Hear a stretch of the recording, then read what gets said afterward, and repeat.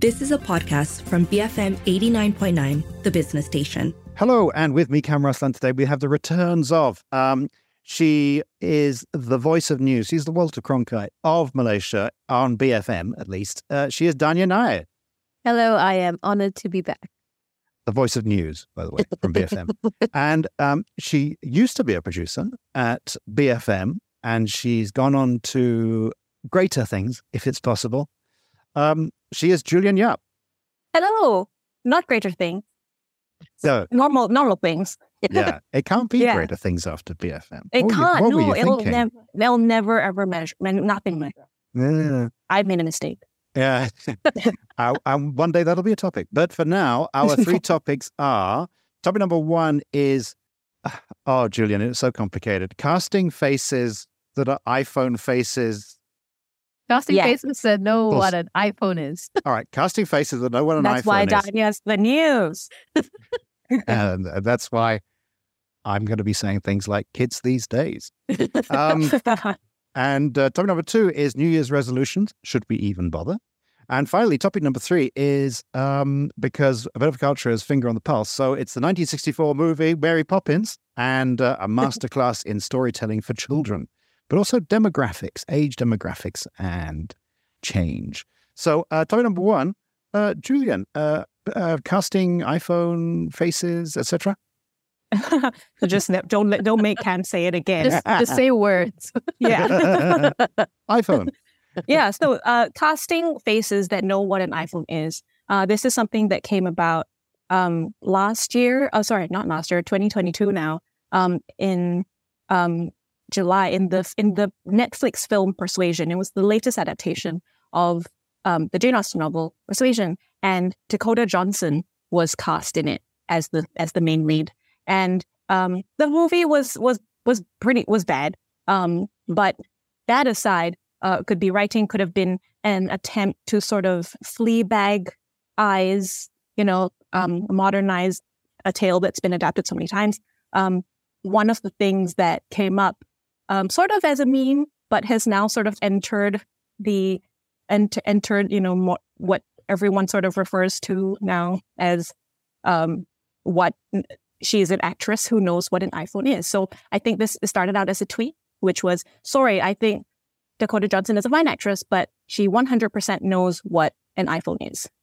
And that is cast. So it's casting a face that is maybe too modern, or maybe looks too modern, and maybe doesn't fit the time that the movie is set in, or the series is set in. So typically this works with period dramas. I was thinking about, because Wonka is out in the cinemas. I think it's just like ending right now, where Timothée Chalamet is supposedly the younger version of Johnny Depp, who is supposedly the younger version of Gene Wilder. Yes, Gene Wilder. Sorry, thank you.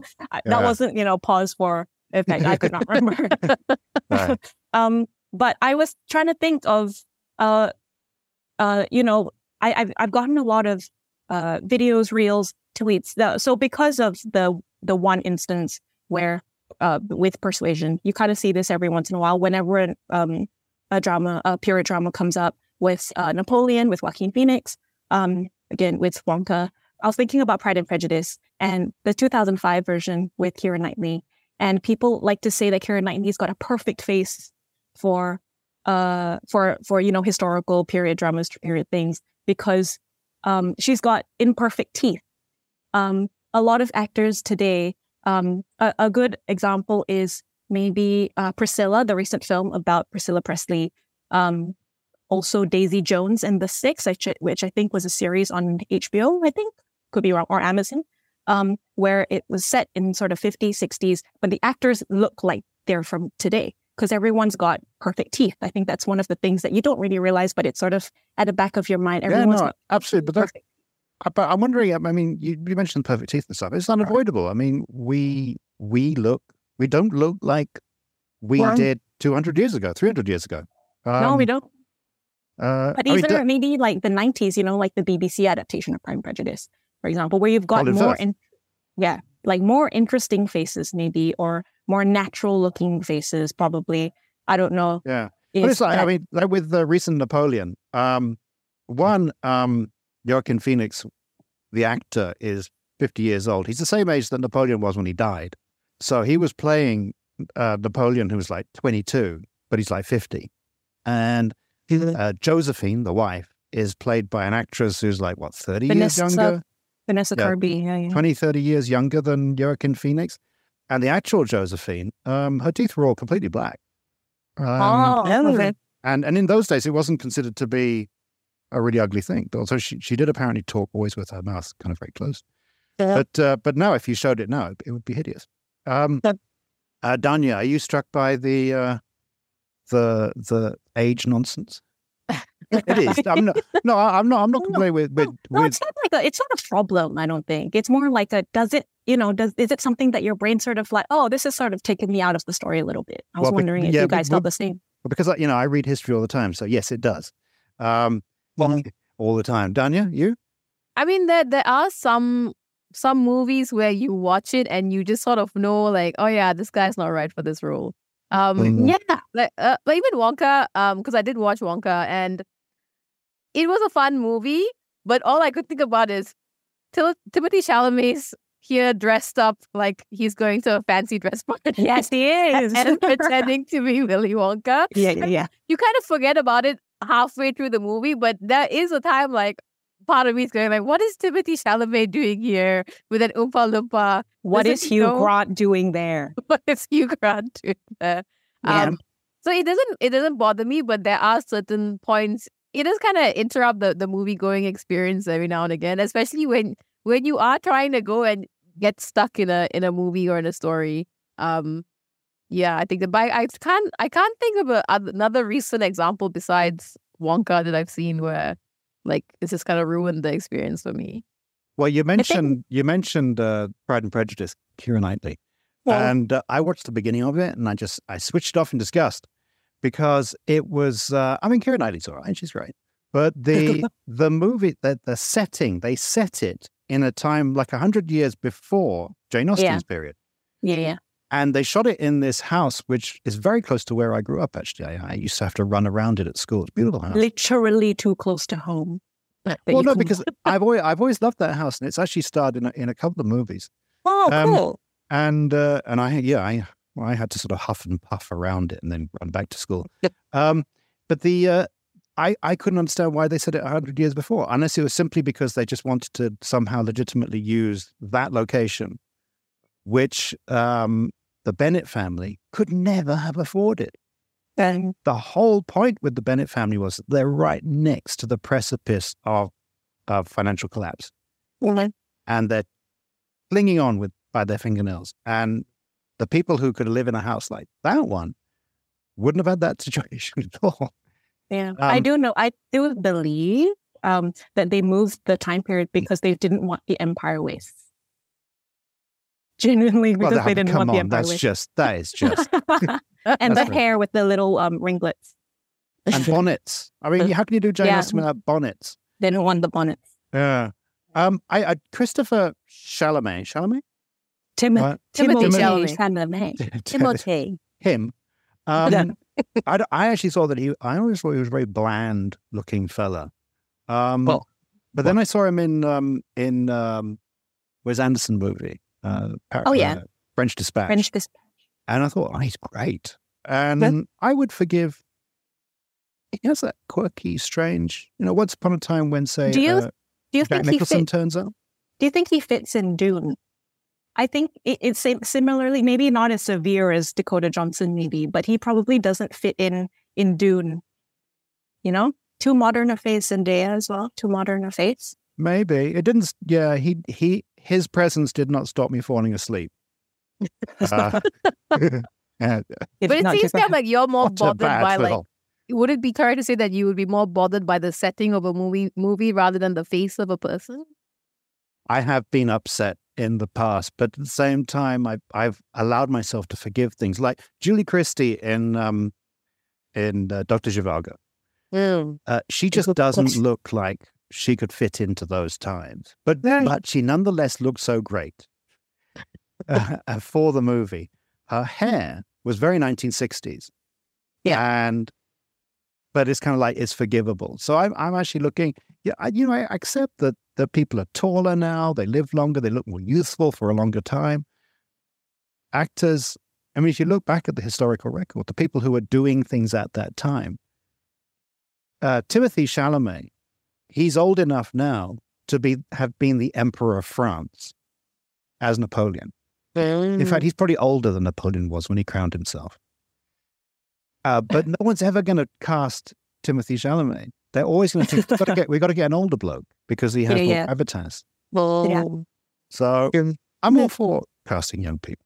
I think that's the way to go, actually. But you're disgusted. It's not casting young. No, it's not casting young people, Cam. It's casting faces who's seen an iPhone, who's looked at a screen. Looked at a screen in their hand. There's another tweet as well. There's another tweet as well that actually dates back to, this is a tweet from 2018. Someone said, some people just can't be believably cast in a period piece like Jessica Biel. You have a face that knows about text messaging. So yeah, I can see what you mean with Jessica Biel. But Jessica Biel is also very TV. She's got a very TV face. Do you think? Isn't that another? I would love to know. I would love to know all of their classifications for these faces. No, it's not me. Hollywood puts that on. Yeah. But yeah, no, this is something I think we'll be seeing a lot more of, just because social media and how things have been, and we're seeing what a perfect face is and what a trendy face is as well. Yeah. No, I agree. So, like the woman, just to conclude, the woman who played Josephine in Napoleon, she's a very good actor. And she looks amazing. But she could not possibly have been Josephine for various reasons. But she looked absolutely right for the part. No. She was believably Josephine, even though she was nothing like Josephine. I do know that, makeup thing, makeup, actual acting, all of this comes into play. But yeah. Yeah. Okay, well, we shall revisit Julian's anti-Timothée Chalamet and Dakota Johnson agenda. No, I love them both. I love them both. Yeah, it doesn't sound like that. It doesn't sound like anything like that. We'll revisit my smear campaign. Yeah, began here. So we move to Dhanya. New Year's resolutions. Yes. Happy New Year, everyone. Happy New Year. Happy New Year. So, I mean, apparently you two haven't done this, but I have very much grown up in a scenario of everyone, all my friends, where we do like New Year's resolutions. Because if you think about it, right, it's really, nowadays, now that I'm older, it's meaningless. But when you're younger, there's like that idea of like, it's a new year, it's a blank slate, so we can make all the changes that we want to make, and we will be optimistic and enthusiastic about it. But the problem I realized with a lot of New Year resolutions is that there's it's always a big change. It's always a big change. It's always like, I'm gonna get fit this year. I'm gonna get a 6-pack this year. And it's always a all or nothing kind of mentality. Like, this is the year I'm gonna do it, or it's never gonna happen. Or it's kind of like, this is the year I'm gonna do it. And if I fail, I'll just wait for next year to come around again so I can make the same resolution. So I just think the New Year resolution thing is a bit pointless, because I think it sort of sets this idea like you can only make change happen at a certain period of time. And most of the time when you make these kind of declarations, you're in like this euphoric state of like, yeah, new year, new me kind of thing. And you don't actually have a plan, and you're just setting yourself up for failure.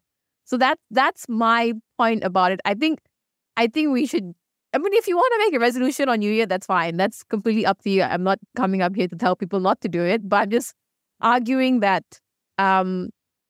if you want to make a change, it starts with like plans, and it starts with like behavioral changes that are hard to make. They're hard to make, and you'll just end up disappointed at the end of the year. That's what I think. Anyway, I have never, I can admit it here, I guess with some shame, that I've never ever met a New Year's resolution that I've made, as far as I remember. And I haven't made them in a few years because they never work out. Oh, Dhanya, that sounds just like me at the beginning of every single day. Yeah. Julian, are you a New Year's resolution kind of gal? I'm not. I've never. I don't think I've ever made one. To be fair, I've never made one. Therefore, I've never met one or broken one. You see, you can't set yourself up for disappointment. Why not? Maybe this is two different types of people here. Maybe Dhanya, myself, and Julian, because I also haven't. We're separated by some psychological chasm. That Dhanya, you think, for instance, you have some sort of optimism. Wouldn't a kind of optimism that you think I could do this? Yeah. But underneath that is, but I'm not gonna.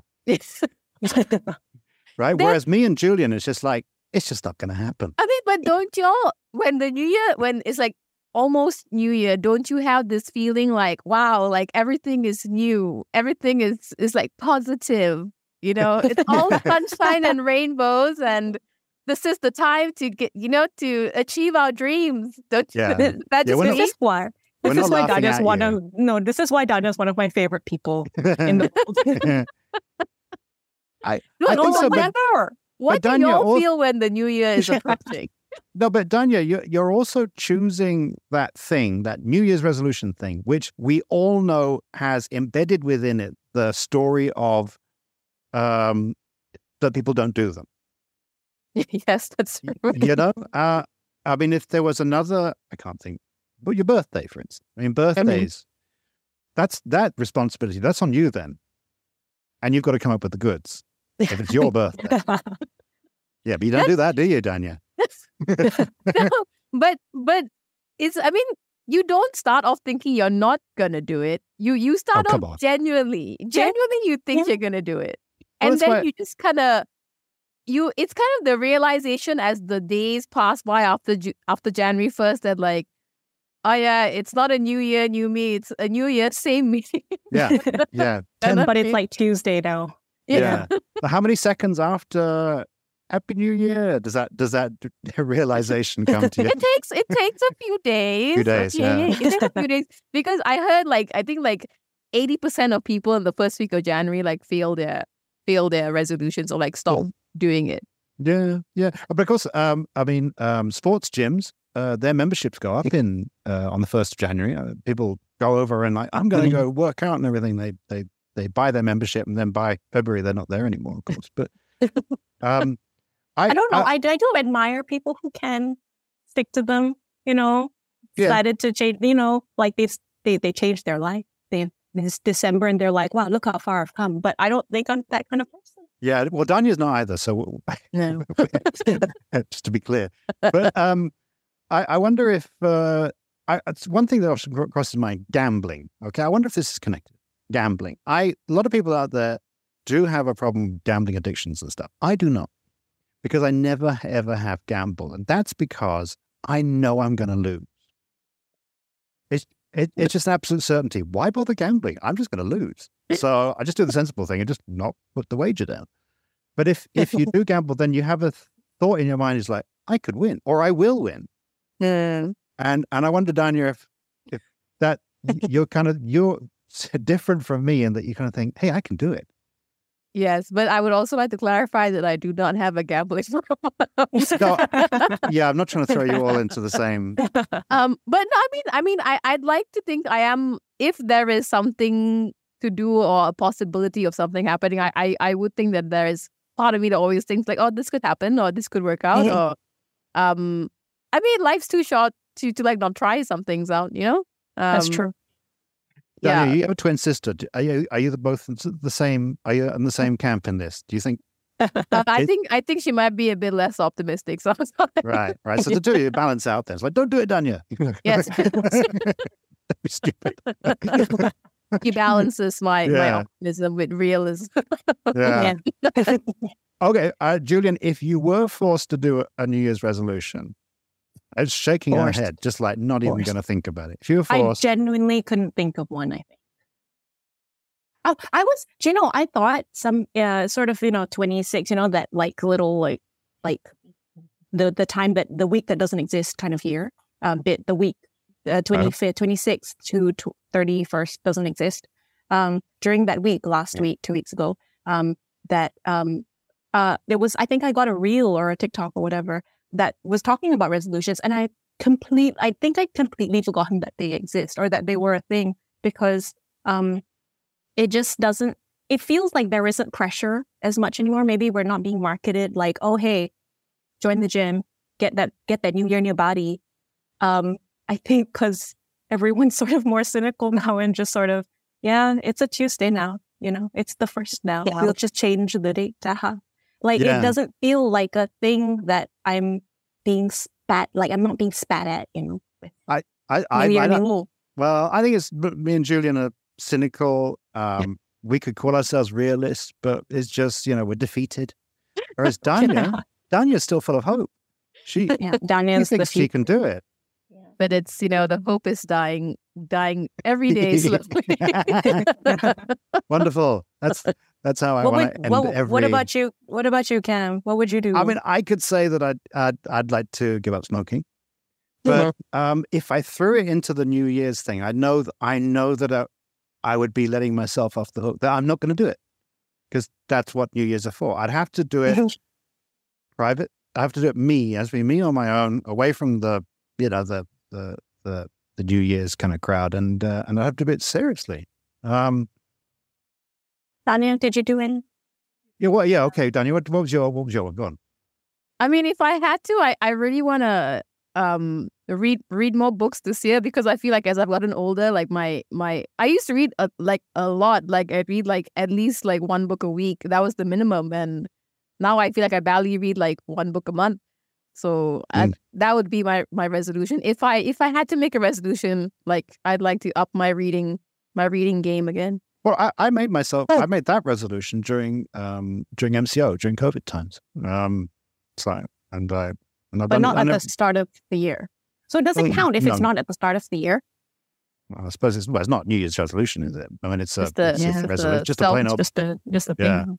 change, whatever, just a habit now.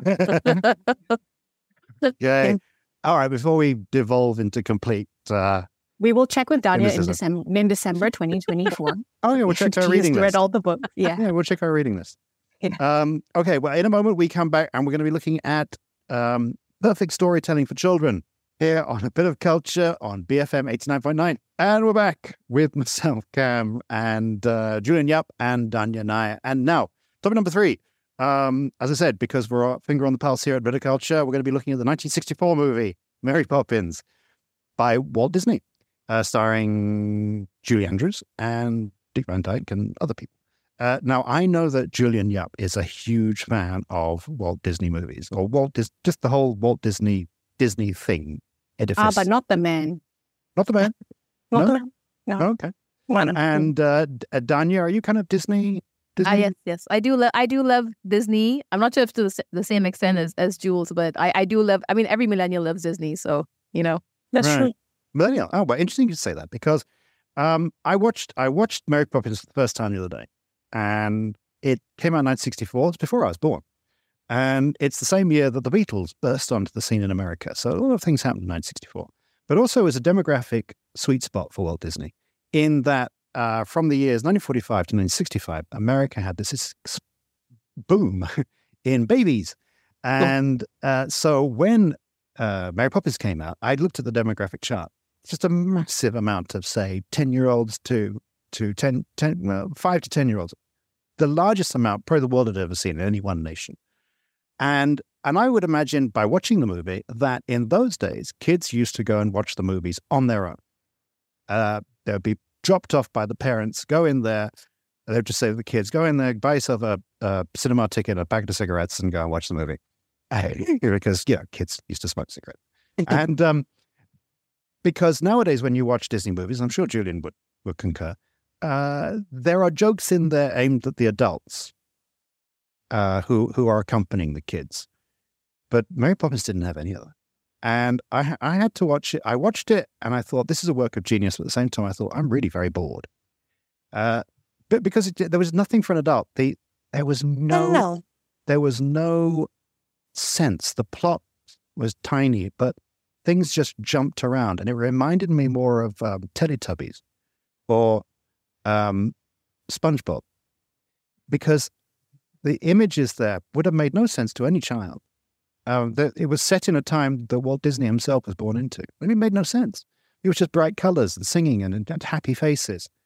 And if there was a plot it revolved around one thing, which is that children, young children, they only want one thing in life, and that is for their parents to talk to them and to take them seriously, and their parents to play with them.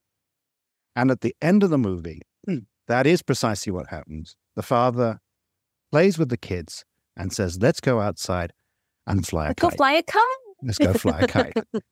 And it's very moving, because that's the first time that father speaks to his children, other than say, go away. And indeed, the mother never even once speaks to the children, except one point she says, thank you. And I wonder if that says more about the standards of parenting back in those days.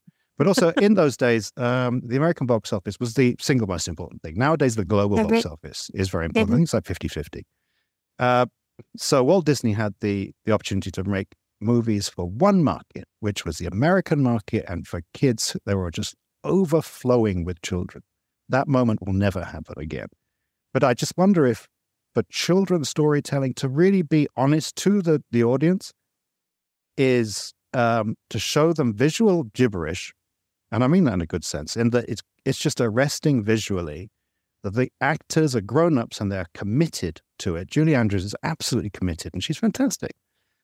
And that you don't try to teach the kids. You don't try to mold them. You give them what they want, which is they simply want their parents to listen to them and to take them seriously. That's what I took away from Mary Poppins. And next week, we'll be looking at the 1925 silent movie by Abel Gaunt's Napoleon. No, I mean, I don't know. I mean, Julian, so you're a Disney fan, and you've watched pretty much all of them, I should think. What about, I mean, modern Disney movies? Are they got stories and stuff? They've got stories and stuff. Mary Poppins is one of my favorite. I think I watched it every day as a kid. It was one of my most favorite films. When you say how old were you when you say as a kid? How old are you? I think it was the movie that my parents put on the TV all the time. I still know the words, every single word of every single song, and probably every scene. I don't know. I love this movie so much. So that's like throughout my childhood. But I've been thinking about this recently because of the recent film, the Disney film Wish, and so kind of what you've said, Cam, where it is just a lot of things happening. I think there was there's a bit in Wish where it's a group of 7 friends, the main character and her 6 friends. So the 7 of them, a main character, 7 friends. They're supposed to call back to Snow White and the 7 Dwarfs. At some point in the film, I wanted to just look at the 7 faces. And that's when I realized there is not a single bit in the entire film where it pauses on a single scene. It holds on a scene for more than 2 seconds. It just keeps moving. It's just so many colors, so many things that keeps moving in front of your eyes. But the story is just simple, and it's little, and it kind of has the same thing where it gives, kids kind of that voice, but probably probably doesn't do it in the same way that, older Disney movies did before Mary Poppins and stuff, because it kind of feels like okay, so like you said that the more modern movies have something for adults. I think I disagree, where Disney, especially Disney, I don't think a lot of companies feel like they have to do this as much as Disney, but especially Disney feels like they feel like they've got to sort of sanitize everything so that they can appease every single market, and they can make sure that the movie is appealing to everyone. Like you said, it's the global box office now. Right. So it's the most boring movie. It's the most vanilla movie ever. Where before, even if you go back to even Frozen has got, this, cheeky little adult sort of jokes. You go back to maybe like Hercules or Tarzan, they've got little innuendos in there as well. So it feels kind of sad. I don't know. I don't like it. I don't know about you yet. All right. Dhanya, did you have a film that your parents would neglect their parenting just to dump you in front of the TV with? I mean, I did watch a lot of Mary Poppins. I did, and also a lot of Sound of Music.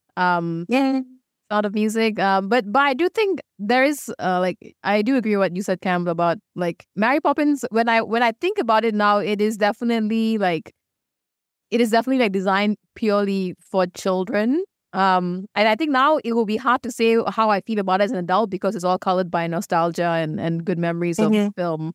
But there's definitely a sense of when I watch other movies like with the kind of like Hercules and stuff that Julian said, that there's a sense of like, oh, they're making a story for children, but they're just slipping in bits that are meant for adult viewers. So there is a difference in watching. There's a different experience in watching them.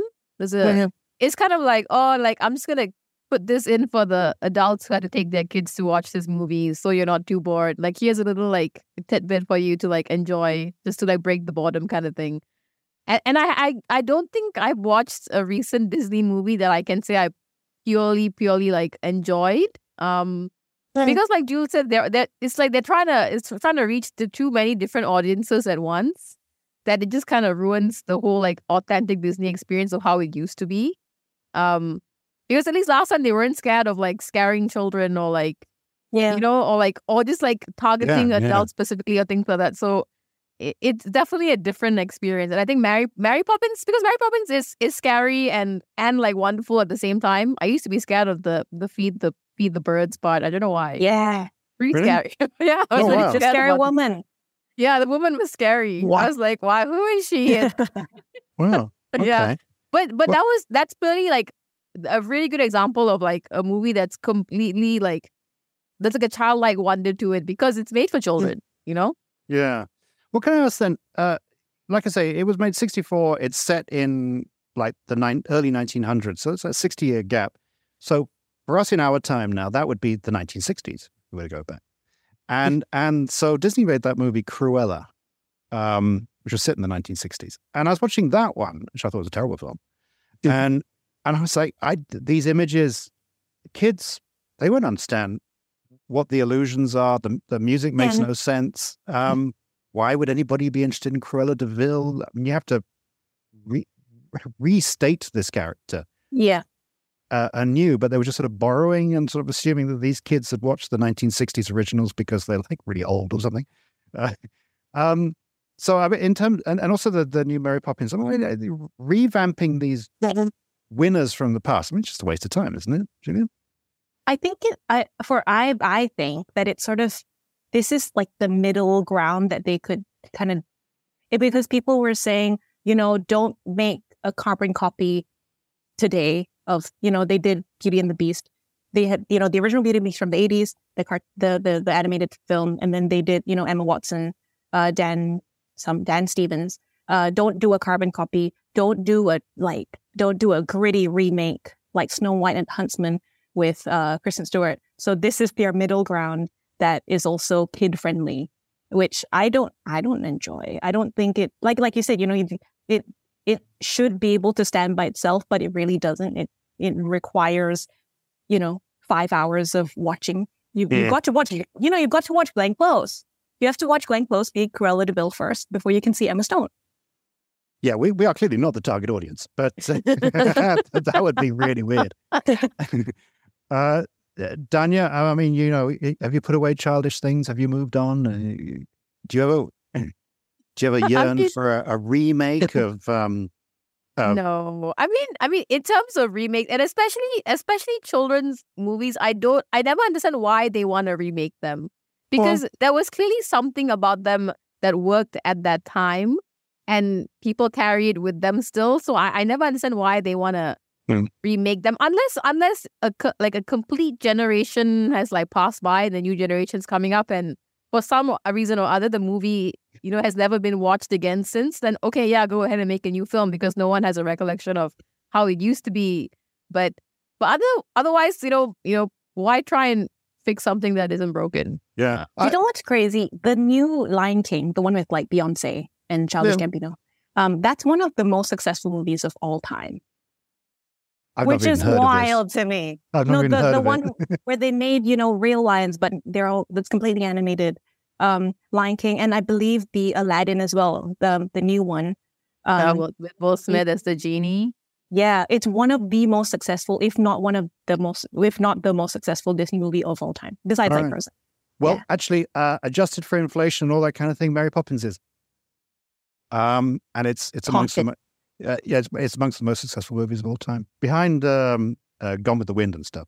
But Oh, yeah. it's a hugely successful film, and I agree with what Dhanya was saying earlier. I think that it was just a demographic sweet spot. It was just a moment in time, and there were a lot of kids, and it just appealed to them and their parents were that kind of Mad Men generation, sitting at home drinking martinis and telling the kids to shut up.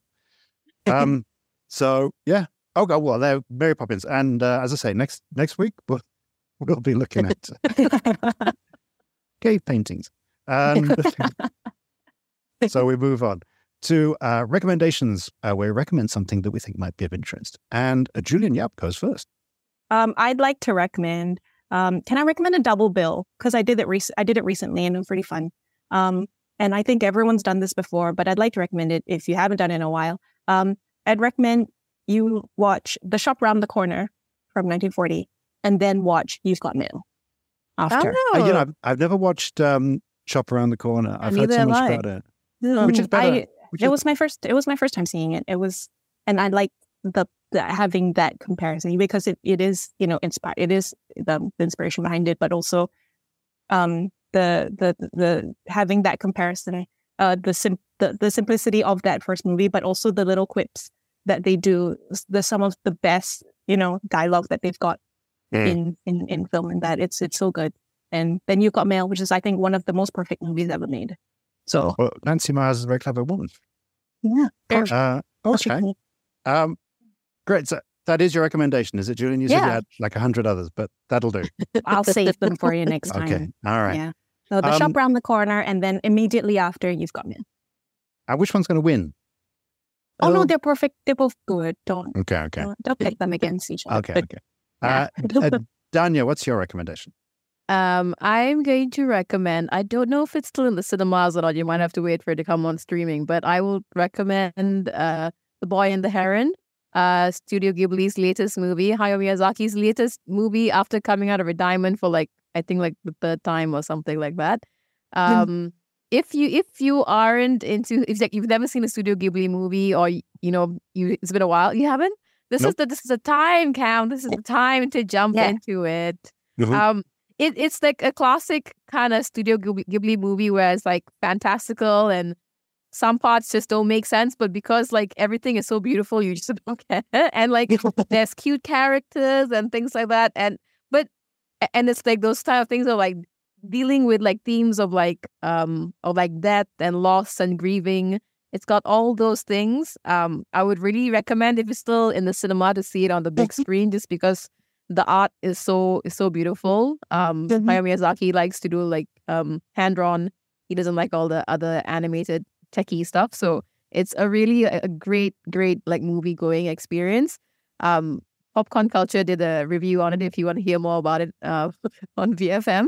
But it's a really, really good movie if you've never seen a Studio Ghibli movie. And then after you watch, you work your way back to the other Studio Ghibli movies that are famous, like Spirited Away and House Moving Castle and things like that. Yeah. Do you think it connects in a way to what we were talking about with Mary Poppins earlier, and that perhaps? Yeah, I was going to bring it up before, but I think Hayao Miyazaki is a good sort of example, because he was sort of he grew up and he was building his career in the time of Mary Poppins and the older type of the older way that stories were told. And this film feels like that, where it's there are scenes where they don't necessarily have to lead to the conclusion. Yeah. It's not based on, but it's inspired by young adult stories. So a hero's journey a coming of age hero's journey of these are the things that will make you how you are. Yeah. And it's sort of like Mary Poppins a bit. Yeah. And it's kind of more important to hit the emotional points as opposed to the plot. Which he does super well. Yeah, he does super well. And also because Hayao Miyazaki in general is always very much a advocate of children in a sense. It makes more sense if you watch the movie, but there's very much his storytelling, he respects the children who are watching it. There isn't a sense of I'm making this for adults. There's definitely that kind of feeling when you watch it as well. Okay, so that's the heron. How? The Boy and the Heron. Boy and the Heron. I have found myself in conversations where I'm nodding and pretending I've watched it. I watched his movies. This would be the one. This is the one. Could be your New Year's resolution, Cam. No, don't do that. Oh, it's not going to happen now. Oh, Dhanya ruined everything. I was just about to say. Fine, it's just your Thursday resolution. All right, yeah. Don't talk down to me. I'm not going to fall for that, but it does sound good. Okay, so my recommendation is, here we are talking about Mary Poppins, even though the world is turning to disaster around us. And on a small level, so I'm a big fan of Korean movies. And so the actor, Lee Sun-kyun, died. I don't really know exactly how. Was it suicide? Was it drugs? I don't know. I don't really want to know. But I really liked him. And I have to say, I've made a point whilst watching all these Korean movies of never trying to know the names of any of the actors. Why? Well, oh gosh, we haven't got much time. But no, because once I was in China and I looked at these big posters of these advertising posters, as in Shanghai.